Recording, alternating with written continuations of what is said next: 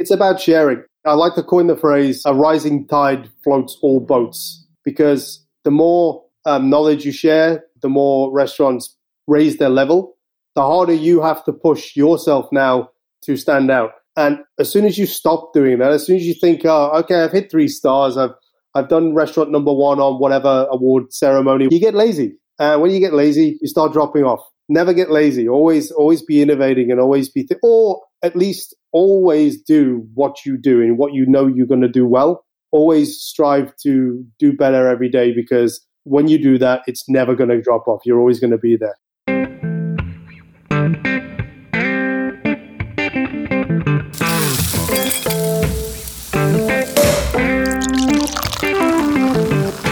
Behind every amazing flavor is an amazing human who has perfected their craft. Welcome to Flavors Unknown, a series of inspirational conversations with renowned culinary leaders.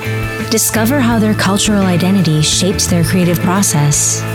With your host, Emmanuel. What is more important, techniques or creativity? For my guest today, Chef Rikku O'Donnchü, one cannot exist without the other. He recently took over the chef position at Amoret in Lancaster, Pennsylvania, after working in different places around the world, in the UK, in New Zealand, South Africa, Asia, and Scandinavia. The food experience with Chef O'Donnchü has something nostalgic and whimsical. The delivery and the presentation are critical. It is not only about great ingredients and great flavors. He brings a level of theater to the dining experience. The creativity behind his dishes are undeniable. Hi, everybody. This is Emmanuel Laroche from FlavorsUnknown.com, and you are listening to the Flavor Unknown podcast.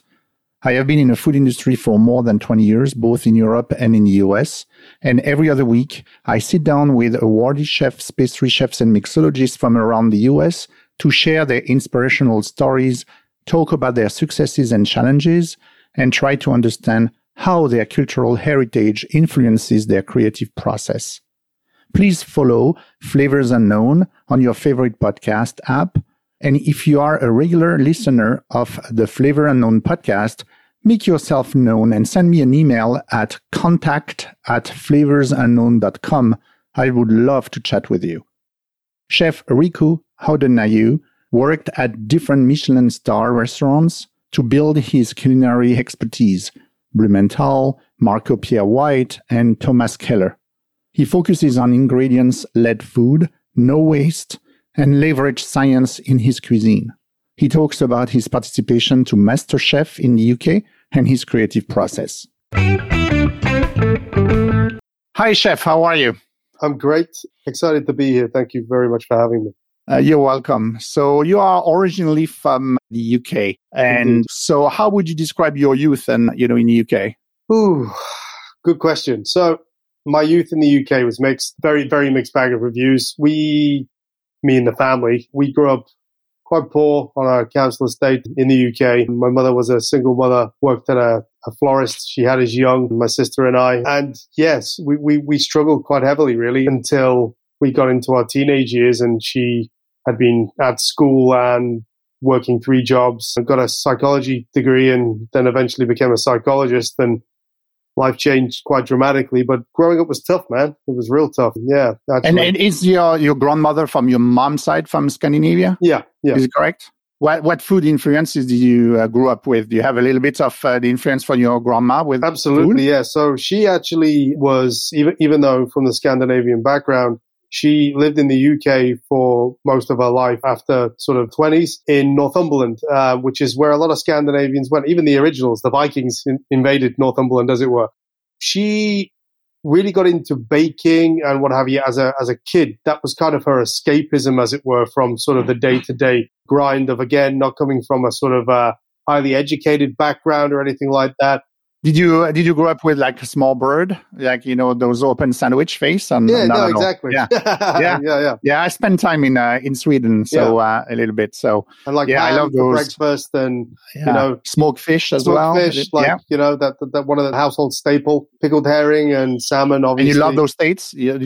You love those flavors. I love them, and I actually introduced them into a lot of what I do naturally, as it were. You grow up on it, and that's what you end up doing, as it were. I mean, my mother wasn't a great cook at all because she never had to cook, and she'd never professed that she was good. And we were kind of in a position where I was like, phew, I need to eat some good food, man. It's like, and the only way to do that is to get lessons, I guess. But thankfully, I got to spend a lot of time with my grandmother, and that was kind of one of my biggest hobbies on a weekend after school and what have you, would be cooking with her in her kitchen and learning how to make sweet stuff. Really, I mean, she had a major sweet tooth, and I learned how to make a lemon meringue pie and lemon tarts, tarte au citron and tarte au chocolat, and all of that stuff. All of that really sort of, it's don't want to say old school, but classic French pastry training that she had taught herself and bought recipe books. She had all of these classic chefs, and she used to make these crazy French onion soups and what have you. And people weren't eating that kind of stuff at my school. People just weren't eating classically made French onion soup. No, yeah, I'm sure. She'd go to a deli around the corner and like buy foie gras, and bring that home, and like and you get mince pie at your school, I guess. Yeah, and we were eating. I mean, she had no money either. She was like nursing at a nursing home, so she'd save all this stuff, and her spend was, instead of buying things, it was buying food. She'd save up for food items. That was her pleasure. I guess the love of food came, from that. Yeah, for you. I think it's so you say you studied psychology, but as well, I read like chemistry and music. So yeah, get me through the story. What compelled you to become a chef? From doing those kind of studies and ending up being a chef. Being from the very small town of Chilwell, or growing up there, around 15 years old, I needed a job. So I'm going to school still. I needed a job. There's only like 4 places to work there. And luckily enough, one of them down the road is a place called Hambleton, and a 2 Michelin star restaurant is there on the back doorstep. So I was lucky enough to be able to find a hot wash position. And before you know it, with the sister hotel as well, Hearts, which was in also rural Nottinghamshire. So in between those 2 places, depending on when I was needed, and it took me a long time to get in there. I had to practically beg. And then someone didn't turn up one day, and I ended up with the job. And then, because it's washing dishes, right? It's not rocket science. So I was getting very good at it, I suppose. And I didn't have a lot to do because I was getting through the plates and the cutlery and the glassware and what have you. So they gave me menial tasks of peeling vegetables and et cetera, et cetera. So then it was turning vegetables when that was still a thing, and making then the gratin, and then blanching the vegetables on a timer with the weighed out, the brine, the salt water, et cetera, et cetera. And then before you know it, I was shadowing a guy on vegetable or gourmet. And wow. Okay. Yeah, and then I was there. I was there, and even though I was studying and only being there sort of part-time to begin with, I ended up having a full-time position because that was the only choice that I had, and still going to school. So when I was studying, like, it's full-time because you're doing over 40 hours. It doesn't matter that you're not there all day. You're still doing 40 hours a week at work, and you're doing 28 hours at school. So that was how it went for quite a long time. Until, and school was still psychology at that time, or so the way that they did access courses here to sort of get a master's or bachelor's or whatever is you pick a subject that you're going to do, but you also have to have a extracurricular subject because that's just the requirements of some of the universities. Cool. Yeah, but there was not at all culinary space. No, exactly, not at all. It wasn't in a culinary space. No. So I ended up qualifying, getting my chemistry degree, and then I said, "Oh, I want to go work in London." To my head chef at the time, Myron Patterson, and he said, "Well, the only way you're going to get a job down there is if you have a qualification now, like it's required, as it were." So I did a MVQ on-site thing where they come to your place of work. They assess you there. Got it really quick because he knew somebody. I don't know if I'm allowed to say that, but what the hell? It's a very long time ago. It's a long time ago, yes. Yeah. The water under the bridge now. They can come after me, whatever. But yeah, I got that real quick. So it took about a year and a half, and I had an MVQ level 3. And that was at Wheelers of St. James in London with Marco Pierre White under Francis, his head chef at the time. And then I went off. And you started, like washing dishes at 2 Michelin star, and then after that, you went with Marco Pierre. Not bad. Marco Pierre White. It was lucky to start. So there was a few different referrals. Obviously, there was a few different options I could have done. But Aaron used to work with Marco and Gordon and a few other legends with Raymond Blanc. So okay, wow. And Seth Baines, lots of big names there, that generation, as it were.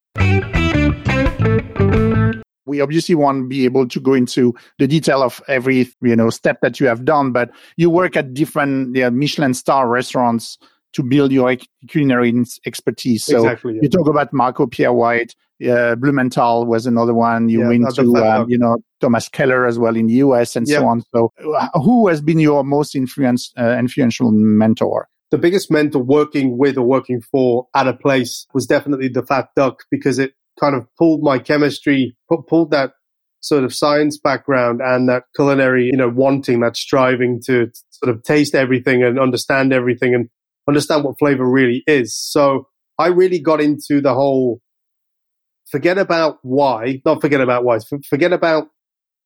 flavor and forget about the way it looks for a moment. And let's start thinking about why it tastes like that and how long a piece of sugar snap pea needs to be in the pod for, what kind of water, what kind of terrain it needs to be grown in to make it be its best version of itself. And that was the interesting part for me. It was not the product itself, but how it became that product, the process, the steps to get there. Probably connected as well with your background and your education in chemistry, correct? 100%. Because then you could tie those two things together. Exactly. Correct? It made it very easy to do that, And then from there, I went to the French Laundry for one reason only. It was to see the French Laundry. It was to experience the French Laundry. It was amazing, but it's not really my thing. Why is not your thing? Why are you saying this? Because I'd already done it. I'd done it at Hamilton Hall. I'd done it at Wheelers. I'd done it at Hot's Hotel. I'd done it already. And not to say that he isn't a legend and isn't top of his game. And I saw better versions of stuff that I'd previously seen. But that's what it was. It was seeing something that I already understood. I already understood confit. I already understood sous vide, the processes and the brunoise and all of these techniques and all of these things that you should be a pedigree to by the time you get to sort of that level. I'd already been there and seen that. So it wasn't like I didn't learn anything while I was there. Sauces, I learned so much while I was there because there was like 26 sauces on the menu at the time. But I was more interested in the conceptual work behind the food rather than just having food for food's sake, eating a beautifully prepared meal that looks beautiful.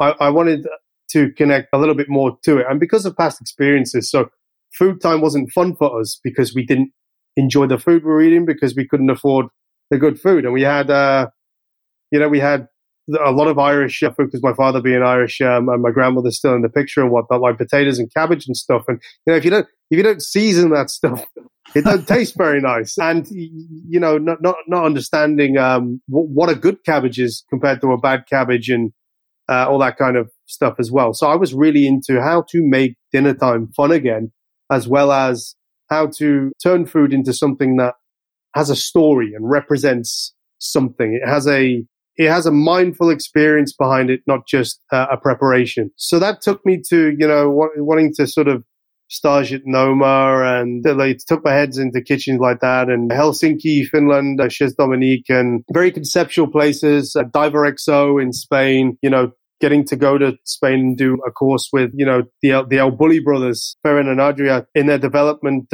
space, and, working with some incredible chefs in between that who are on the same level as you, but you all have a very different cut and lots of different ideas, and you amalgamate that and you put it in one room, and then all of a sudden all this crazy genius starts happening out of nowhere, and it's inspiring. It's really inspiring. Listening to you, and I'm thinking about like your resume, and it's like you checked all the boxes of, all those restaurants that are very famous for, looking at the food experience, completely from outside of the box.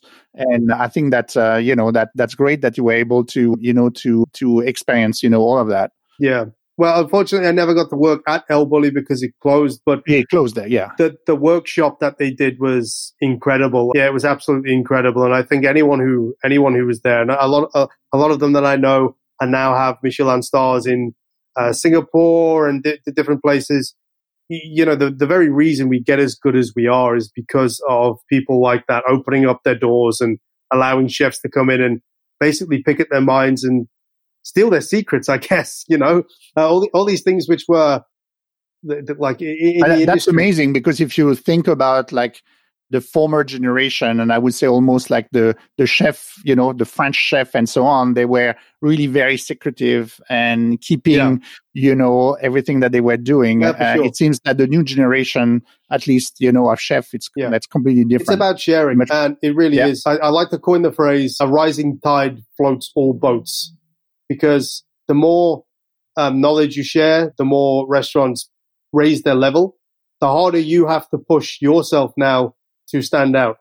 And as soon as you stop doing that, as soon as you think, oh, okay, I've hit 3 stars, I've done restaurant number 1 on whatever award ceremony, whether it's World Luxury or 50 Best or La Liste, any of that stuff, you get lazy. When you get lazy, you start dropping off, Never get lazy. Always be innovating. Or at least always do what you do and what you're going to do well.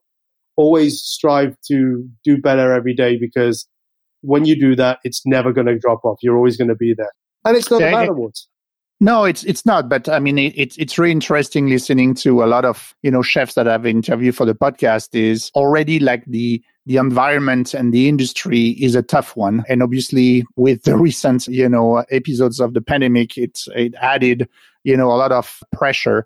But you guys, a lot of you put a lot of pressure on yourself as well, by really striving for, perfection, and always being the best. And I don't think that people really realize that. They see only an aspect of this on TV, with TV shows. When they go to the restaurants, they just want to have a good time. They don't really understand, what's behind the scenes. And, on TV and TV shows, it's a different, it's a different perspective of things.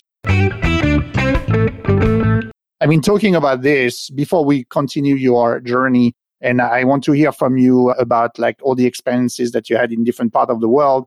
You had that episode as well when you participated to Master Chefs, in the UK. So what was your motivation to do that? I actually got stitched up there. I'll be completely honest with you. So a friend of mine put the application in for me, and I was like, "What the? No, not bothered." Because I used to give it flack. I used to be like, because I knew 2 of the chefs who went on previous shows, and and forgive me, the BBC. I'm going to give away some secrets now. So. You can go for it. Email my email address. It will not be available to the BBC. Okay, so I'm sitting there screaming at the TV going, how the hell is this dude not doing what I know he can do? Because it doesn't make any sense to me. The pressure can't be that bad, surely, et cetera, et cetera, et cetera. And this is before. You were saying this prior to the show, right? Prior to the show. And, I was fairly young then as well. I mean, it was a long time ago now. It's like 6 years ago, even more that it was filmed. And then it came out the next year or whatever. I was still sort of gravitating towards what my field was. Didn't really know at the time. I was in between sort of Scandinavian cooking and Japanese cooking and a little bit of South American influence as well. I'm just trying to do all the quirky stuff and not really having an identity 6 or 7 years ago. So this guy, Andrew, applies for me and I get the call back and I'm like, I'm about to say no. And then I'm like, hell, man, just do it. Just do it. So I did it. I went on there. I was uncompromising in what I wanted to do. And then I saw why things don't work out the way that they're supposed to work out. Well, I mean, you're set up to fail a lot of the time. What do you mean by that? There's things that go wrong. There's there's no power to your oven. There's particular pieces of equipment. So because it's good for the show? Because it's got to be that. It's got to be that. It's got to be, because there's nothing mentioned. There's no like, okay, let's stop what we're doing. Let's get back on track. Let's fix the problem and then allow everyone to have an equal chance. That doesn't happen. You see people go down for the stupidest things, and that's not really a competition. Then that's more like, it's a TV show. It needs views. And if you disagree and you argue and you fight about it, then you see yourself leaving the show pretty quickly. Okay, got it. Yeah. Okay. And that wasn't me, thankfully, but I saw it with my own eyes. I was like, wow, that just happened. And okay. Wow. Is it then that you got the nickname of the Viking chef? Or yeah, it was. It was just after that. People were tweeting that. Who's the Viking? Yeah, who's the Viking using all the weird ingredients and this new Scandinavian cookery that they'd never seen on the show before and with Japanese influence. So, I mean, the great thing about that show was I really pushed the boundaries with doing the flavor combinations and I call it not fusion cuisine, but like mirroring cuisine. So, for example, in Scandinavian cookery, you'd have raw fish and there'd be licorice or aniseed introduced to the flavors in fennel seed or licorice or whatever. So in Japan, they'll use star anise, for example. So I was doing that crossover, and then I was having, Marcus Waring, who's, I'd like to say, only a 1 Michelin star chef now, telling me that this is wrong. And I'd say, but if you put fennel with it, it's not wrong. And it's the same flavor. And then they'd stop, they'd have to re-record him saying something else, et cetera, because it's embarrassing, right? It's got to be embarrassing. So, I mean, things like that. Why have you used black garlic in a dessert? Well, it tastes of licorice. Oh. Well, I'm like, dude, you got two. Okay. Oh, wow. So okay, got it. You're in a position like that, and there was a few people confused. There was one guy on there that did a king crab curry. I tasted it. It was amazing. It was a very subtle curry. The judge got his knickers in a twist because he thought that king crab just needed butter and whatever with it. He didn't think that it went in a curry, and like, just taste it and try and understand where this guy is coming from. Don't just stay in your lane. Like, try and think out. I believe it's your job as a judge to not just stay in your lane. It's to have a look through every walk of life and be in other people's shoes and try and understand what you're putting in your mouth. And then as soon as you get over that, then you have a better experience. And that's what we try and do with the food now. We do this blind tasting thing where you get things that look like things that they aren't, and you put them in the mouth and you're expecting it to taste a certain way, and then actually it doesn't taste like it at all. And the chemistry comes tricking the brain. Yeah, exactly. And why psychology helped there was once I had a few too many beers while I was in Helsinki, and I ran downstairs quite dehydrated around 4 a.m. I went in the fridge and grabbed a bottle of what I thought was milk and drank it, and it was actually orange juice because they came in the same glass bottles delivered at the door. So my body had a bit of a weird reaction because of this. I actually wanted to throw up because my body was like, oh, in shock, this acidic thing instead of this creamy thing. And for the first time in my life, I tasted orange juice properly because I didn't know what was going to happen. I didn't have that sense cut off. Yeah, exactly. Yeah. So now what I try and do is trick people, I guess, as much as humanly possible before certain things go in their mouths. I use insects in my cooking. They do in Scandinavia quite a lot. We don't really lead on too much about it. Of course, we have to disclose because people might, if they don't want to eat it, you can't force them to eat it. But a lot of people do, and they're like, well, it just tastes like popcorn, or it just tastes like something. I'm like, no, exactly. And it's also about an environmental thing. It's about using alternative proteins and not using stuff that we literally mowing down the whole planet to feed, cows to then kill them and then eat them or whatever. Like there's a big environmental shift. There's a big environmental change. There's a big difference between the way that we used to use vegetables and use, anything really, to what there is now. We try and use everything now. We run a 98% no wastage policy at Amaret, for example. Yeah. Let's, go back to your current concept a bit later. But before that, I just want to go back to the experiences that you had throughout the world. So because you work obviously in the UK, you were in New Zealand, you went in South Africa before coming, here. You were in Asia, in Scandinavia, you have, all those experiences. So just curious if you had some food haha moments, from the, stays in those different countries. Anything that's, stick in your mind. Do you mean ha ha funny or ha ha? No, ha ha, like ha, kind of revelation, okay.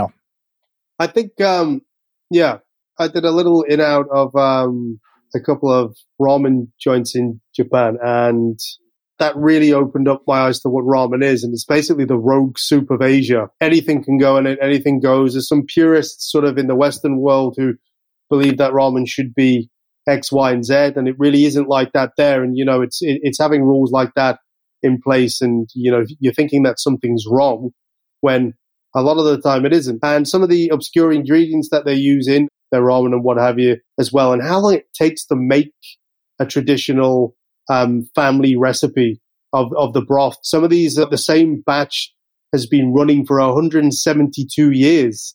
That's crazy. So it's kind of like the mother of like a starter for a bread, exactly. For the bread, yeah. Yeah, exactly the same thing. So is it the idea that you think it's, when you were talking before, you said, it's wrong because you come with like a certain set of like reference. Yeah, exactly. And so it's the idea. So it helped you, like traveling around the world, help you to, to be exposed to things that were so different that, it really opened, let's say, your eyes and your mind to, other options. Exactly, yeah. I think that the overall gist of it was, or the summary conclusion, is that there is no wrong or right. It's music. It's down to the person who is consuming or listening or whatever to be the judge of what is wrong and what is right. Rules aren't necessarily there for the right reasons, and you should question everything.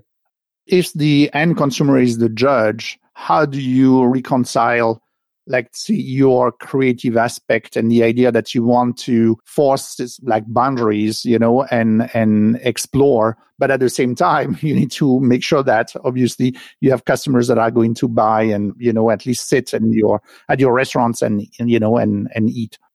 So I think the fine line there is marketing. So if you marketed yourself in the right way, for one, to the right demographic of people that you believe are going to be coming to your restaurant, then you're going to hit the nail on the head. I mean, like if you're opening a steakhouse, you market to the meat market, right? That's what you do. You're not going to expect a lot of vegans through the door. So in a place at the moment with PR and with all of that kind of stuff, marketing, internal marketing and external marketing as well, that, is telling the story, and that like the story is come up and be put on a road to discovery, rather than a path of what you already know. And have an open mind with, like, I'm trying to promote it as fun dining, which is actually a restaurant's motto in the UK, in Wales, actually, called Eastshire Hall. The head chef there is Gareth Ward, the owner. He's a Michelin star chef. I used to work with at Hearts in Hamilton, actually, and he's amazing. He's pushing boundaries there as well, but in his own way, with Indian cookery and what have you as well. But it's really, really a case of come and be surprised. We want you to do things that you haven't done before as far as food is concerned. We want to show you we implement chemistry to get there. We want to show you how we use the environment and how we represent the environment and how everything has a story. And I think if you're willing to go and be told a story during dinner, if dinner is a story, it's a lot different to just having, like, say, a plate of bugs pudding in front of you for the sake of just eating some bugs. If there's a reason behind it, most people, whether they're from a low LSM, high LSM, self-proclaimed foodies, chefs, just people who like food in general, or people who want to discover new things, whoever you are, whatever background or ilk you come from, if you come in with that sort of philosophy in mind, that you've come to be told a story, then you have a great time. Isn't this like easier to do when you are based in, I don't know, Manhattan or Chicago or LA versus, where Lancaster. You decided to anchor yourself in like rural Pennsylvania? Yeah. And Lancaster. So the good thing about Lancaster, it's right in between Washington It's right in between Philly. It's right in between New York. And not to say that we don't want locals. That is not the message I'm trying to promote here at all. There are a lot of locals in Lancaster that love dining in the city of New York, in the city of Washington, D.C., in Philly. They fly regularly to overseas to other restaurants. We had a couple in the other day who are local, like in a penthouse apartment just down the street. They constantly go to Reykjavik to eat at Dill, a 1 Michelin star restaurant there. It just shows if you are of the right caliber. That might be a bit elitist saying that, but the right sort of restaurant and the right appeal and the right energy and the right sort of... Your destination. Exactly. You become a destination restaurant. Yeah. And that doesn't mean just destination for people outside of Lancaster. That, imagine having a restaurant like that in Lancaster and not having to go to Manhattan now, So it works. And we get people from Philly. We get people from Washington. We get people from LA. We had a couple, again, they got married in Hawaii. They flew to San Francisco, added Cren, then went to the French Laundry, then Alinea. They planned this whole thing out. They saw our social media campaign. And then on the way home to Philly, they actually stopped at the airport near Lidditz, got off, booked that day, came in, ate. I'm not going to tell you how they compared us because people might be listening and what have you. But we did well. We did all right. In the mix of all those names we were saying, they said we were definitely top 2 experiences. That's great. The food. Congratulations. That's great. Let's focus on then today. So can you tell us what is the immersive dining experience that you have created at, Amoret, because that's the name of, your restaurant in Lancaster? Pennsylvania has some amazing produce. And when I say amazing, it's some of the best mushroom development, some of the wildest herbs, berries, fruits in general, wild garlic, wild onions, tree saps, pines. The list goes on and on and on. It is rich to the core with vegetation throughout the year, even winter. Those kind of places really warm my heart. And the reason why is because we're trying to do the very in thing, and it isn't in to be green now. Very sort of, people are publicizing it in a way where, oh yeah, we're sustainable, et cetera, et cetera, et cetera. Well, there isn't really anything as sustainable unless you are actually sustainable. And what that means is your suppliers, when they drop off anything wrapped in plastic, this isn't sustainable. If they're dropping anything off in boxes that have splints in or what would we call them? Anything that keeps it together that has to be discarded and put in a landfill, you're not being sustainable. So we try and forage. We try and use some small suppliers that forage and keep the local community and economy ticking over and base menus on exactly what is available. So for the next 2 months, I have so many mushrooms at my disposal. It's unreal. So this whole menu coming up on the 20th of this month is called Fungi. And it contains cordyceps. It contains so many different variety of mushrooms. And then we go one further. We use bacteria to do a lot of fermentation and kojis and using the land itself and the cultivants of the land to create the menu. And then only using local game. And you can't do local fish because there is no local fish, unfortunately. There's some sort of river species and whatnot that are available. So again, you can't be 100% sustainable. It's impossible unless you're doing it like altitude and places like that. So we're on I'd like to call it a 95% sustainable menu. So green, carbon neutral. We don't waste anything. We turn absolutely every part of something that is edible anyway into something that you can eat, but isn't just there for the sake of being there. You've got to make it taste good. Okay. So can you give us an example of a dish based on this approach? Indeed, with, no waste and so there's ingredient-led food. Yeah.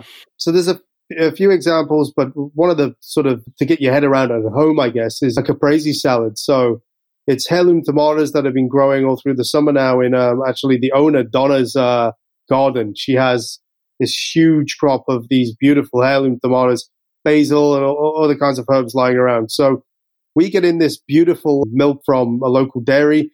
We make our own bocconcini. We juice the caps of the tomatoes that you can't put in the salad because they go brown. Then because they're organic, they don't look as beautiful as obviously normal tomatoes. So we only take the beautiful part out of it for presentation purposes.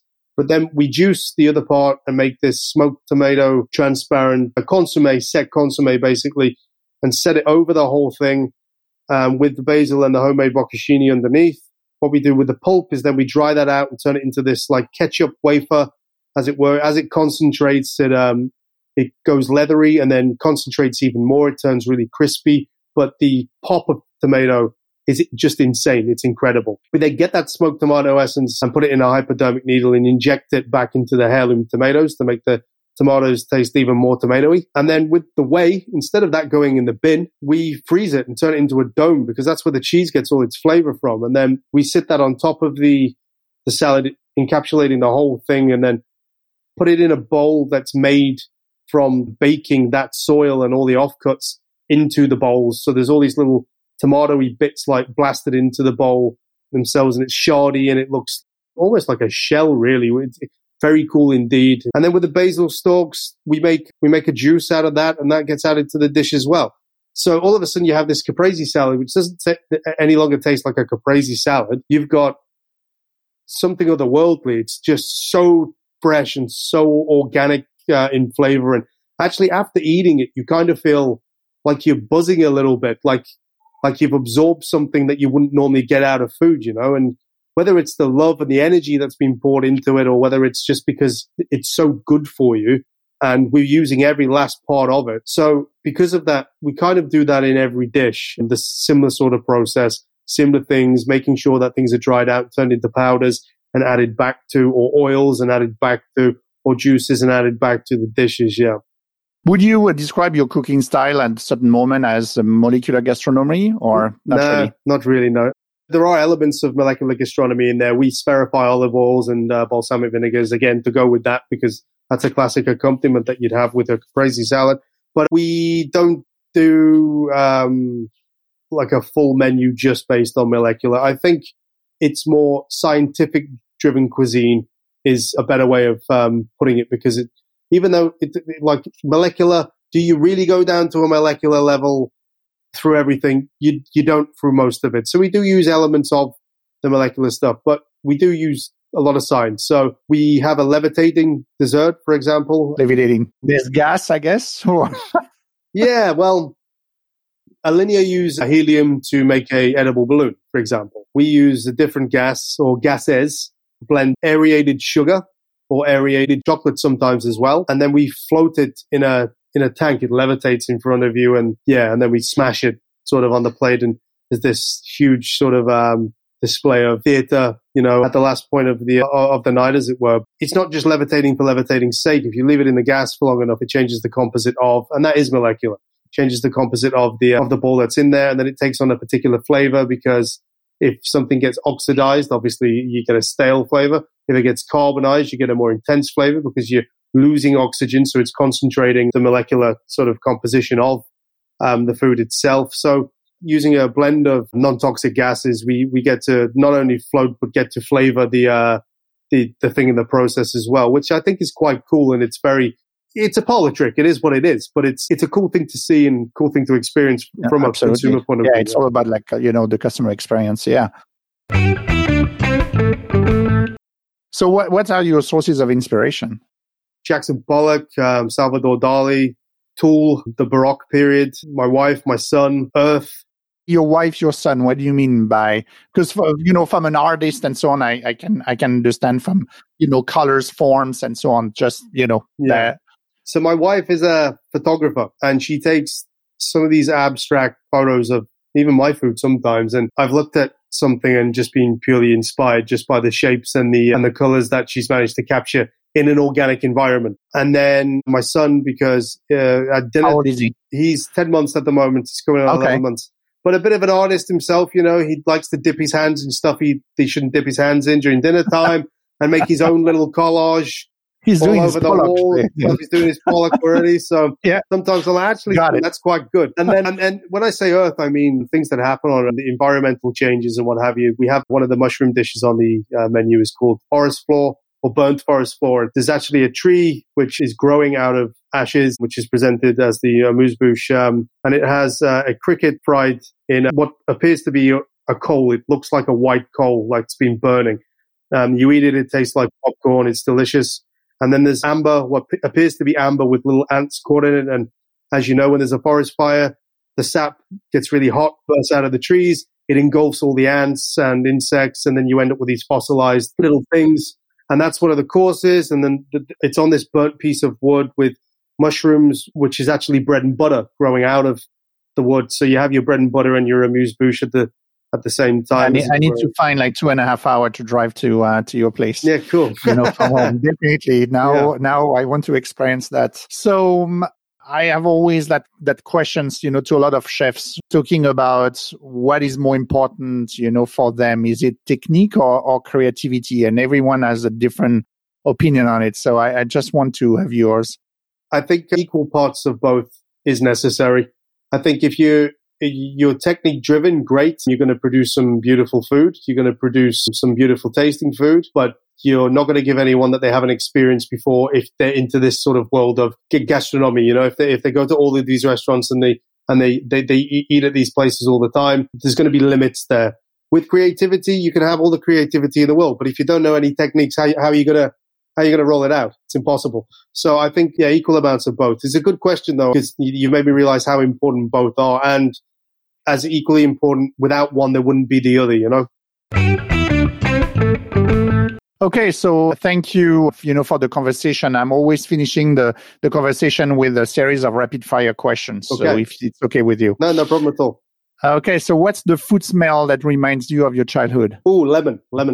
Yeah. Why lemon? Lemon pies, lemon cakes, using lemons as soap, like the skin. My grandmother, again, she was very into lemons. Yeah. What's your favorite guilty pleasure food? Oh, waffles with chicken. Yeah. Waffles with chicken. Yeah. Okay. Fried chicken and waffles. Okay. 3 cookbooks that inspired you the most in your career. The new Alinea cookbook with Alinea series. It's beautifully crafted. It's very conceptual. And then El Bulli. Yeah, that really did inspire me way back when. Can you share maybe like a funniest story or moment that happened since you are in this industry? Yeah. Okay. So once upon a time when I was a disruptive young man, you're not that old. Yeah, but much younger than I am now. So he was, a little disruptive, and he decided that stop talking about yourself in the third person. I understood. Third person, but I understood. Yeah. He pulled a couple of guys' pants down and hit them with some leeks that he trimmed the end off. So I was whipping them, and they were whipping me back. We're just being kids, really, just being fun teenagers. I think I was 18, 19 at the time. So I got caught by the exec chef. He was watching for a bit and just waiting for the right moment.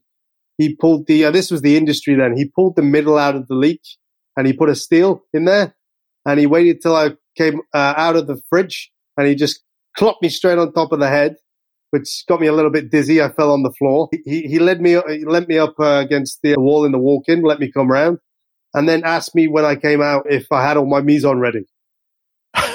Yeah, just very casually, very calm. So your mise en ready, chef? I was like, yes, chef. Yeah. Oh wow. Yeah. So that's quite funny, and I've seen a few things. I'm sure. You think that's the time of the chef yelling in the kitchen? And I think so. I think it's a dying breed now. I think that I've noticed it's really not necessary. My kitchen is extremely calm. There's the only communication is the communication that's needed to get the job done, because it's quite intense work getting so many elements out of the kitchen in the space of time that we have to do it. If a mistake happens or there's a smash or something, screaming and shouting isn't going to bring it back. Absolutely. So the only way to get it done is by positive reinforcement, and that's the fastest way it's going to leave the kitchen. And then by the time you've got over it with positive reinforcement and service has ended, you've calmed down significantly, even though you may be feeling like screaming inside, because it's a control issue. You want to be in control. We're chefs with massive egos, and we're control freaks. So, I mean, that's the long and short of it. So it can be a hostile environment. It used to be But the way it's going now is I'd like to see anyway, all the kitchens with this sort of like help, not hinder, and negativity in any aspect, whether it's screaming and shouting or insulting or being physically abusive. There's no room for it. Certainly not in any of my kitchens. And I don't think there's any room for it in the future. Yeah. So what's your biggest pet peeves in the kitchen? Not designing the kitchen myself at the beginning. But the biggest pet peeve staff-wise, it's not saying good morning to each other, actually, when they come to work. I believe that the day starts the way that you want it to start. Set the precedent. Come in with a smile on your face, a positive attitude, and say hello to everybody. If you can manage to do that, then you're gonna have an okay day. And it's okay to say I'm gonna have an okay day. You don't have to have an amazing day. It's fine to have an okay day. It's even fine to have a shit day, but keep that to yourself, But really, really do acknowledge each other. And that is a pet peeve of mine. If someone just walks in, head down, they're bringing in that grumpy energy from outside. And then, I don't like it. Leave your bad energy outside of the door. Yeah, exactly. Yeah. Okay, Chef, thank you so much. We have spent quite a bit of time together. I really appreciate it, that you were a guest on the podcast. Thank you very much, Emmanuel. Thank you. I appreciate it. Yeah. I enjoyed it very much. Thank you for listening to the Flavors Unknown podcast today.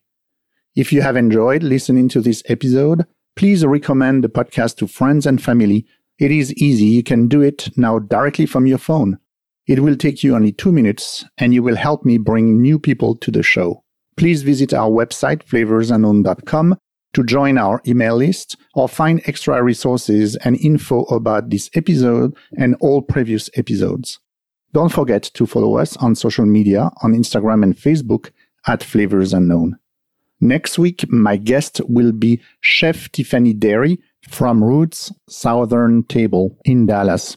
Chef Tiffany Derry will talk about her experience at Top Chef and her coming TV projects. She will share her passion for Southern cuisine and describe her food concept at Roots Southern Table. I see you in 2 weeks, and until then, remember that people who love to eat are always the best people. Thanks for listening to Flavors Unknown.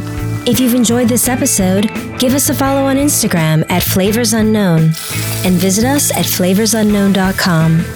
Don't forget to leave us a 5-star rating and a review on Apple Podcasts.